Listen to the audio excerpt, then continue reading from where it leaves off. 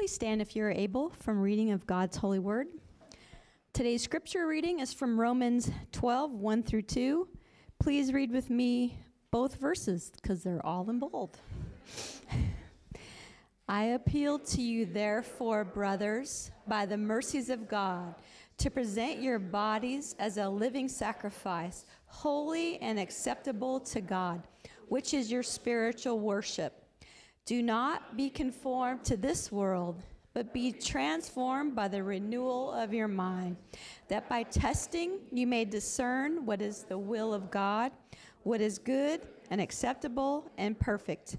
This is the word of the Lord. Thanks be to God.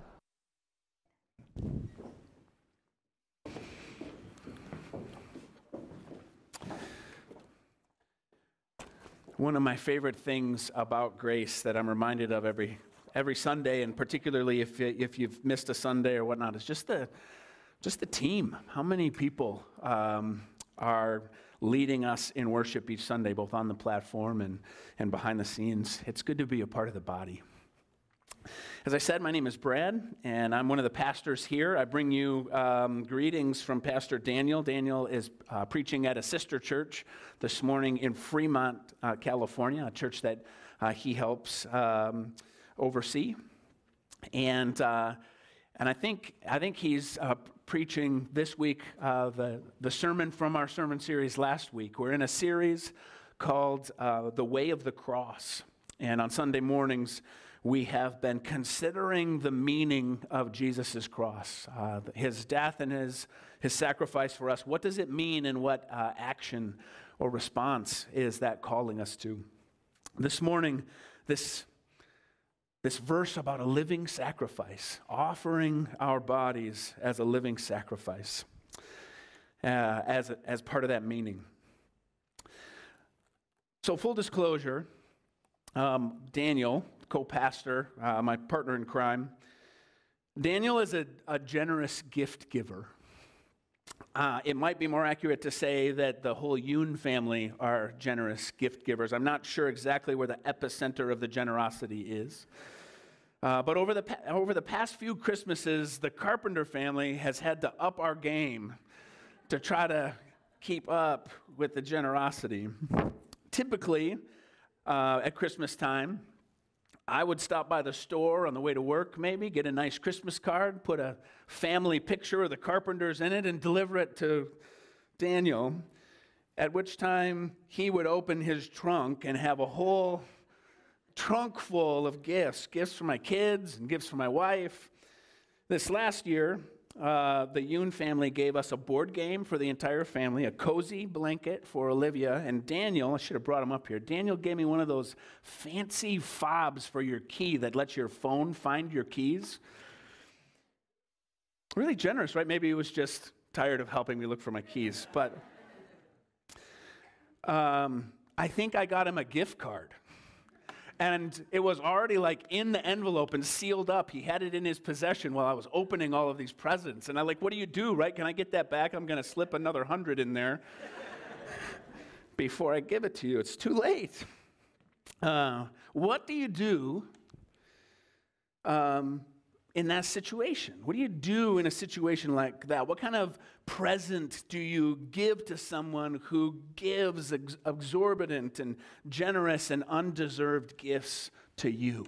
How do you respond? That's essentially the question that Romans 12, 1 and 2 is answering, or beginning to answer in the book of Romans. On Sundays in Lent, we've been looking at the meaning of the cross, and this morning I'm hoping that Romans 12, 1 and 2 will help us begin to answer that question.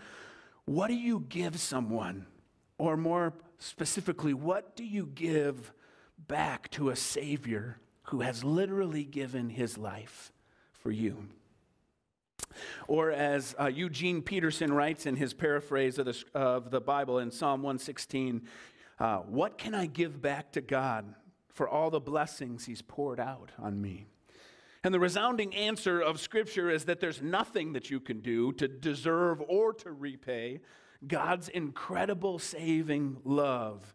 And so the psalmist answers, he just says, I'll lift high the cup of salvation, a toast to God. What does that look like according to Romans chapter 12? To lift high the cup of salvation and toast the God of love who sent his Son to die for us. The answer that Romans 12 gives is living your life as a sacrificial act of worship. And I want to take a few minutes to just explore that, and maybe we'll find some explanation for what that means. Romans chapter 12, 1 and 2 is very much a turning point in the book of Romans. A lot of people like to say that Romans chapters 1 to 11 are theology. And then starting in chapter 12, Romans is giving instruction about Christian living. How do you live as a Christian? But I might say, or you might say, that Romans chapters 1 to 11 is a description of the gift that Christ has given to us, and an explanation of why he gave it and what it means that he gave his life and why he had to do it. And so then, if you were searching for a summary of that, right, I'm going to preach a message based on an understanding of 11 chapters that we didn't read this morning. But let me give you a cliff notes. If I was looking for a cliff notes, I might choose Romans 3:23 to 25. It says there that all have sinned and fall short of the glory of God and are justified by his grace as a gift through the redemption that is in Christ Jesus, whom God put forward as a propitiation by his blood to be received by faith. All have sinned, it says. Everyone has fallen short of God's intention. Everyone has fallen short of God's expectation. Everyone has fallen short of God's requirement. And what do we do? What can we do about it? What are the ways that we have devised for dealing with what is wrong in the world? And the Bible calls that sin. What do we do with sin? Eugene Peterson, who I previously quoted, and just full disclosure, or maybe an apology, I read a wonderful biography of Eugene Peterson this week, and so he's all over the place in this sermon. Eugene says that we try to deal with it through force, getting rid of what's wrong or trying to destroy what's wrong in our lives or what's wrong in the world by trying to contain it or police it. He says we try to deal with sin by education, teaching people right from wrong and then hoping that when they know the difference, they'll choose to do what's right. We try to get rid of it by entertainment, distracting people from what is wrong in the world and giving them excitement and diversion, temporary vacations from the brokenness of the world. We try to deal with sin by economic improvement, providing incentives and opportunities to improve people's lives so that they will not, out of despair or out of desperation or anger or retaliation, make things a further mess than they already are. And none of these are bad ideas. In fact, many of them are really important things that people and Christians are doing in the world. Many of them do much good, but none of those examples are the way that God has determined to undo what's wrong in the world and what's wrong in our hearts. The scripture says, the book of Romans says, that he has chosen sacrifice. He's chosen the way of the cross. At the cross, in Jesus' sacrifice, he takes our punishment and we are acquitted at the cross. This is what Romans 3:23 says. We're justified. At the cross, Jesus' death pays our ransom and we are set free at the cross. We're redeemed. At the cross, Jesus' suffering absorbs God's anger against sin and the rebellion in the world and in our hearts. And we're shown his mercy. That's what that crazy word propitiation means. Jesus took care of God's anger against sin. And now Romans chapter 12 begins to turn, right? So we have been shown God's mercy at the cross. And chapter 12 says, therefore, this is the NIV version, therefore I urge you, brothers and sisters, in view of that mercy, present your bodies as a living sacrifice. A living sacrifice is a funny thing. You might call it an oxymoron if you think about it, right? You're either living or you're a sacrifice. But most sacrifices don't continue living, right? That's like the end of their living when they get sacrificed. The only sacrifice in history to actually die and then live again is Jesus. And Paul says that this is how God determined to deal with sin in the world, and he's appealing to us. He says, he's imploring us that if we understand what God has done in his mercy and Jesus' sacrifice, if we're really interested in answering the question, what can I give back to God for all of the mercy and all of the blessing that he's poured out on me? If you want to know what it looks like to raise high the glass of salvation and toast our God, God's vehicle is Jesus' sacrifice, and then the primary way that Christians are called to live is not something different, right? We haven't been saved so that we can be the morality enforcement in the world. Some of us will be protectors, but that's not what's going to save other people. The primary way Christians are called to live is not to try to educate our way to God, though some of us will be teachers. The world will not know us by our theology report card. And we certainly have not been called to escape, to claim Jesus as our ticket to heaven and take a vacation from reality until things straighten out. If God's mercy was revealed to us through the sacrifice of Jesus, then that is how the world will recognize it as well, through sacrifice. Our sacrifice will tell the story of God's mercy through Christ to the world. It's compelling that Paul is explicit at this moment. He says that this is something that we will do with our bodies. He says, present your body as a living sacrifice. Why? Well, for one thing, it confronts the idea that God needs or requires our stuff to get things done.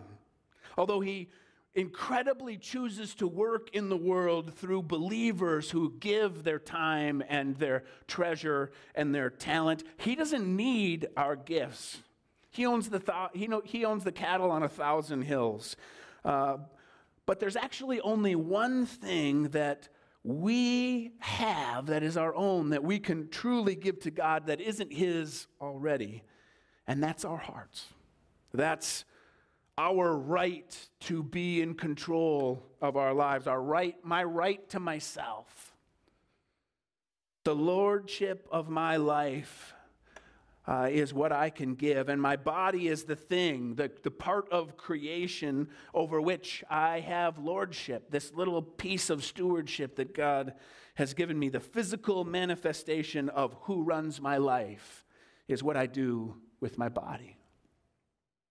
I can't help but think about one of the most tragically beautiful moments in my ministry career. 12 years ago, last Friday, I was invited to join with the family of a young man. His name was Stephen. Stephen had grown up in our junior high ministry. He was now like a freshman or a sophomore in college.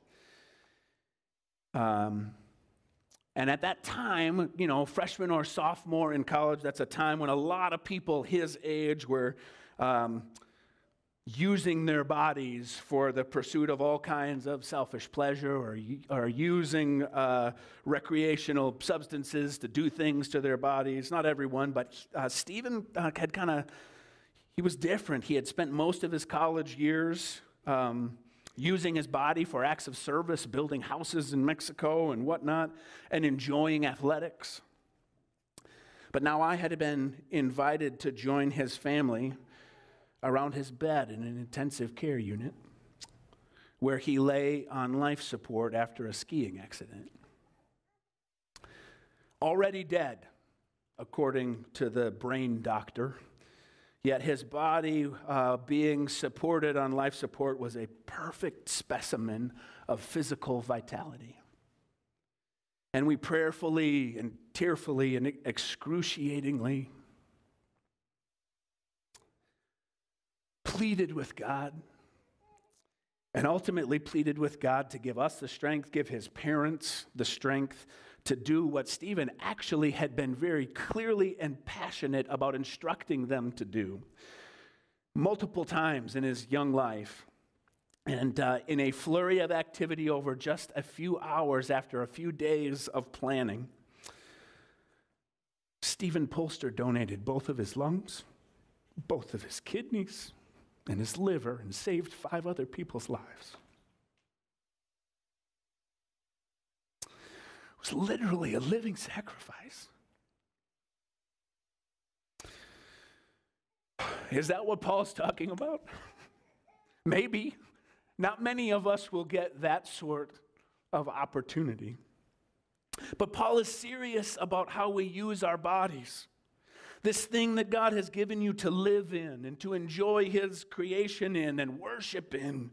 The book of Romans actually begins with a pretty explicit list of the things that people offer their bodies to in selfishness and in rebellion. And so it makes sense that now Paul is inviting us.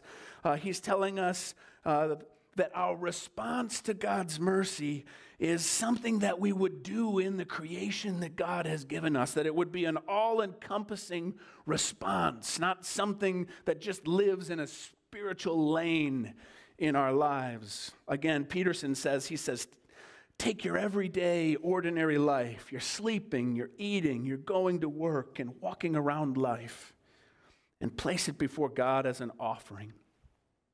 Embracing what God does for you is the best thing that you can do for him.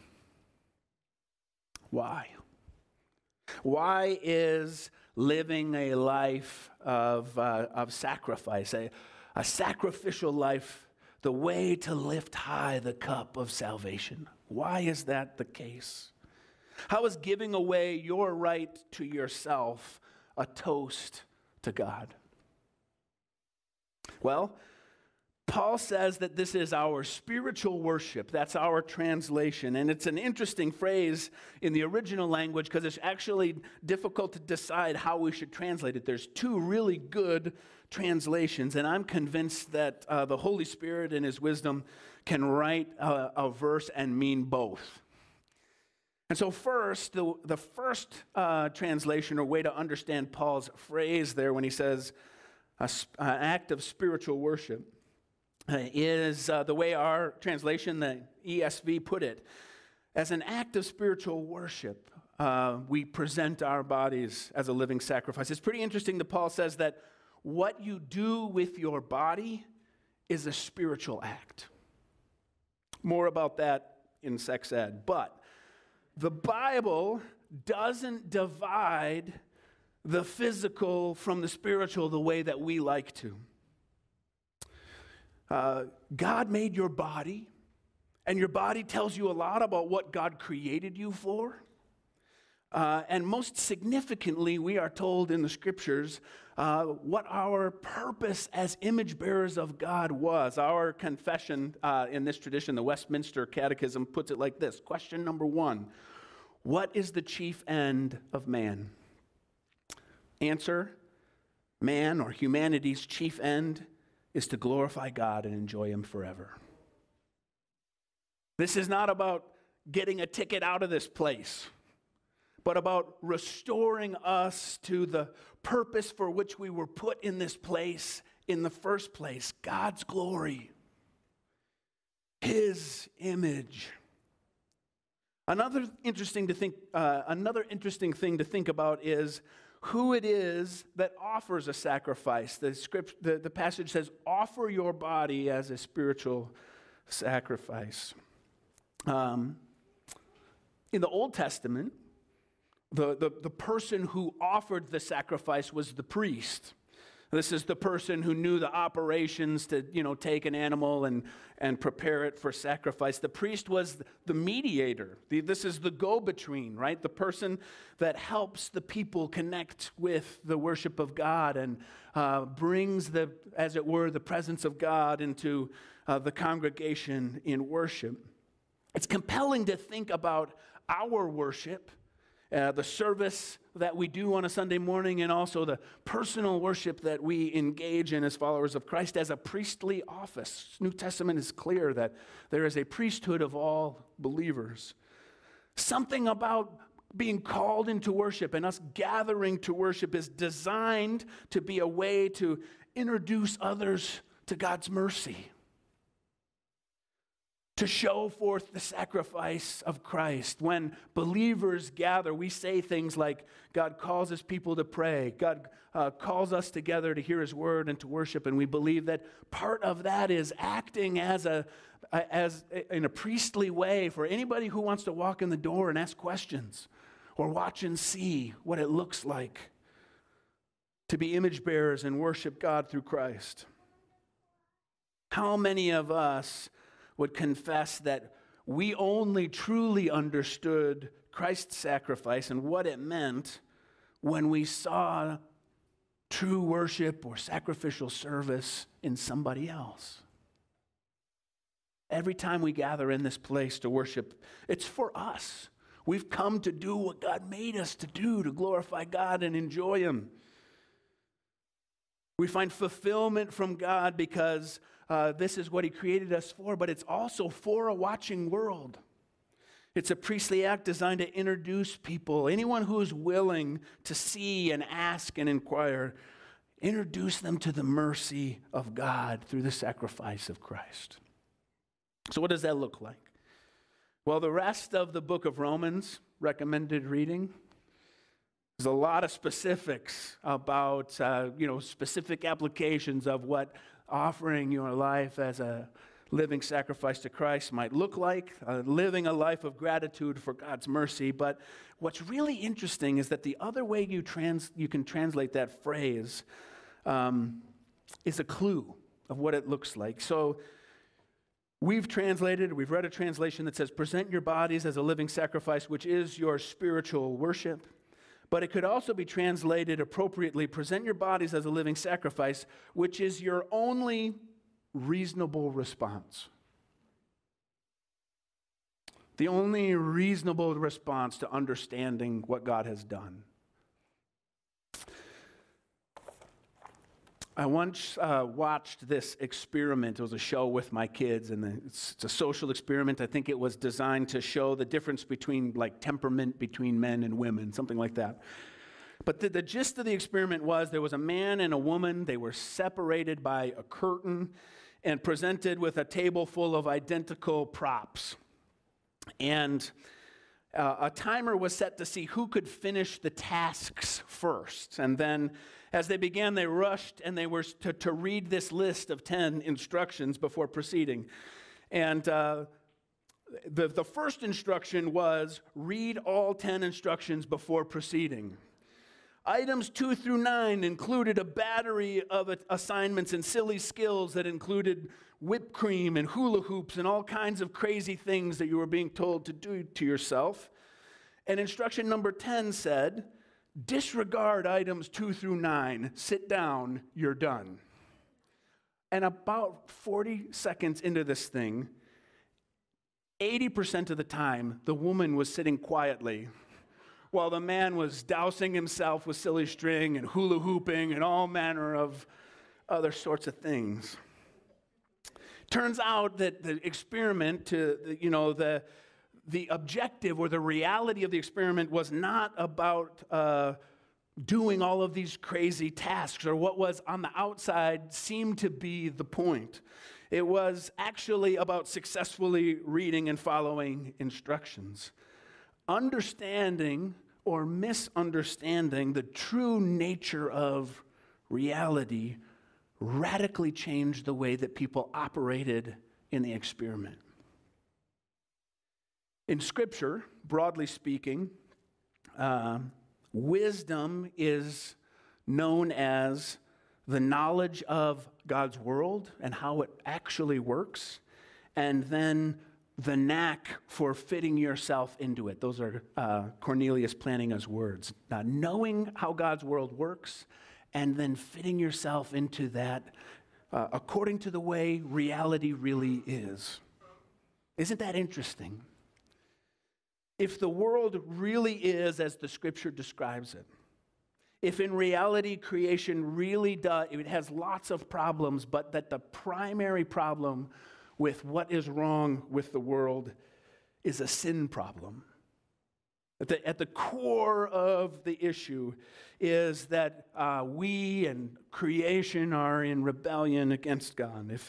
If in reality creation really does primarily have a sin problem, and if God's salvation and his solution for that problem came through sacrifice, through Christ's sacrifice on the cross, not the use of force, not a new education initiative, not an escape plan, then it's only rational for us to operate in the same way.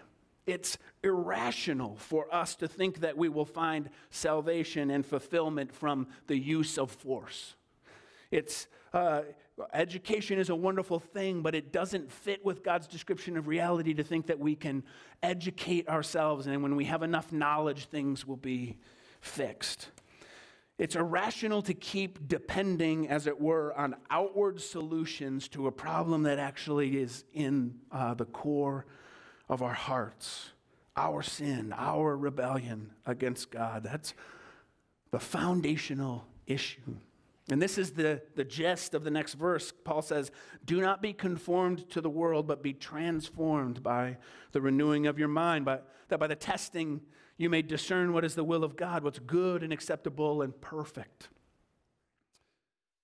Some of those outward things are good things, but working from the outside and that doesn't get to the core, only being transformed on the inside by the gospel.